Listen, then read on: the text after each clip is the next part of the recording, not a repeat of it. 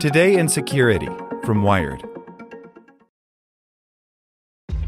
This episode is brought to you by ShipStation.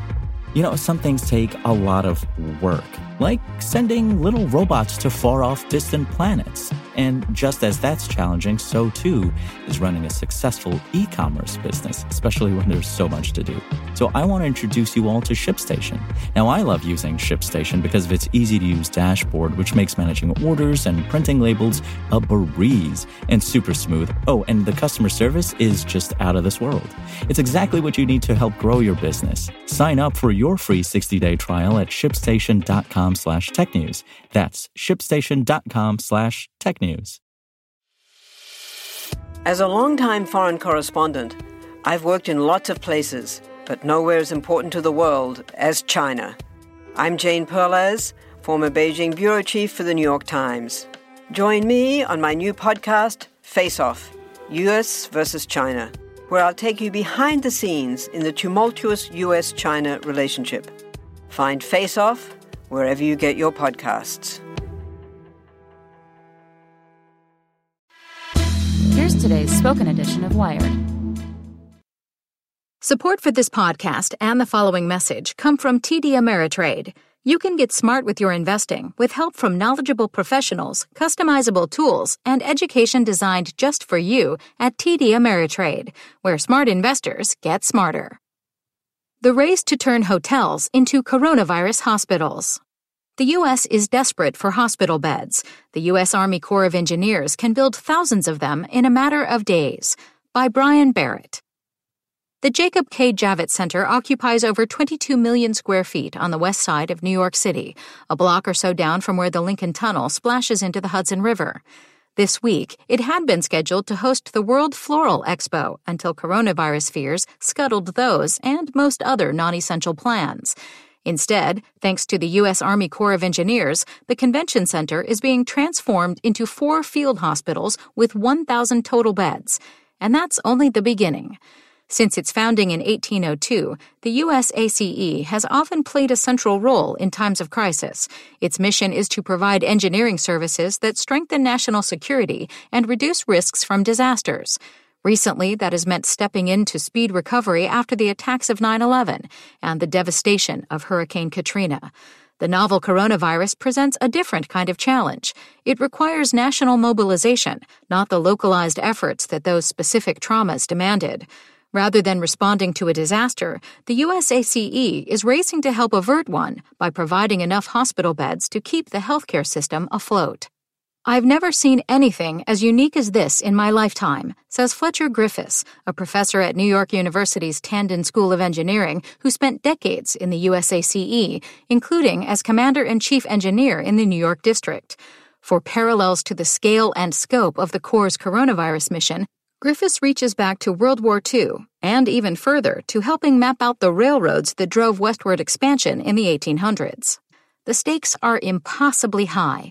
Take New York City, the current epicenter of the coronavirus in America, and also the locus of the USACE's efforts. New York Governor Andrew Cuomo estimated Tuesday that the state would need 140,000 hospital beds to care for the incoming wave of COVID-19 patients, with an apex coming within 14 to 21 days. There are 53,000 beds under normal circumstances. Cuomo has ordered hospitals to increase capacity by 50% and more if they're able, but that still leaves a shortfall. Enter the USACE. Specifically, enter a standardized design created by the Corps that with a few site-specific modifications can turn any hotel or dorm space, or convention center, into a makeshift hospital. The USACE has created a model that can be replicated in any city in the country quickly. This is an unbelievably complicated problem, and there's no way we're going to be able to do this with a complicated solution, Lieutenant General Todd Semonite said in a briefing last week. We need something super simple. That simplicity belies the incredible logistical efficiency required to go from design to construction from the USACE, state governments, and the Federal Emergency Management Agency, which funds the efforts and helps prioritize where to send the Corps.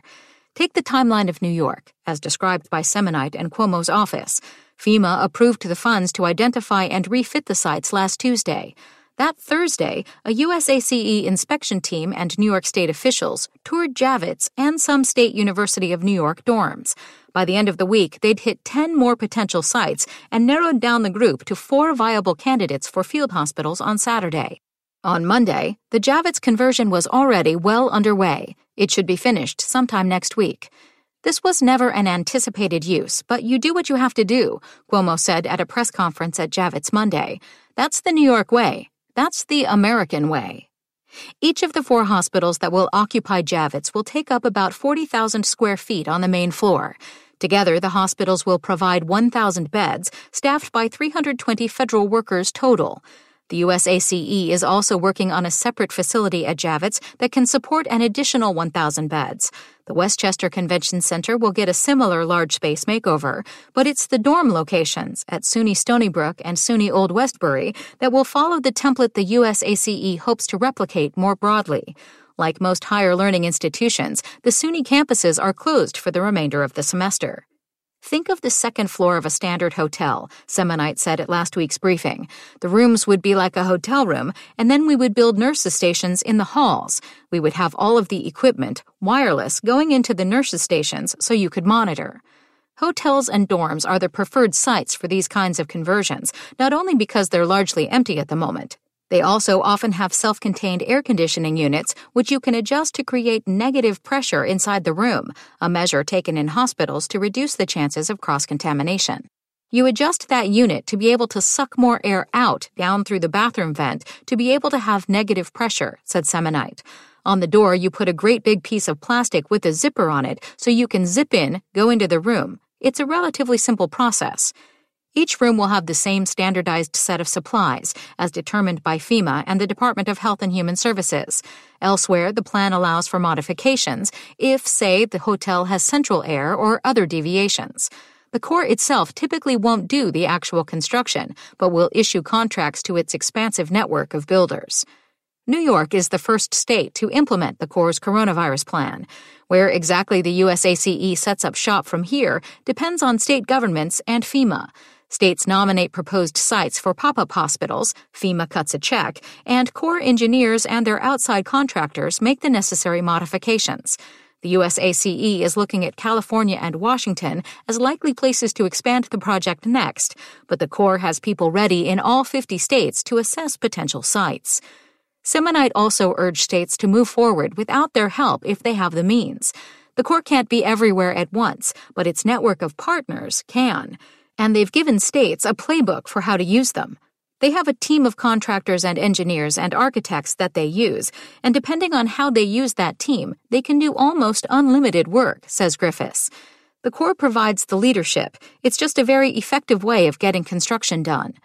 New York will likely need more than the Javits Center and some dormitories to weather its COVID-19 outbreak. Other cities will likely find that there simply aren't enough empty hotels and dorms to accommodate the impending overflow. But each additional bed represents one patient that doesn't get turned away and buys just a little more time before the healthcare system becomes totally overwhelmed. Creating that kind of capacity in a matter of weeks is unlike anything the Army Corps of Engineers has ever done before. It's also exactly what the Corps was built to do. Want to learn how you can make smarter decisions with your money? Well, I've got the podcast for you. I'm Sean Piles, and I host NerdWallet's Smart Money Podcast. Our show features our team of nerds, personal finance experts in credit cards, banking, investing, and more. And they'll help you make the most of your money while cutting through the clutter and misinformation in today's world of personal finance. You'll get clarity on strategies to help you build your wealth, invest wisely, shop for financial products, and plan for major life events. Listen to NerdWallet's Smart Money Podcast wherever you get your podcasts.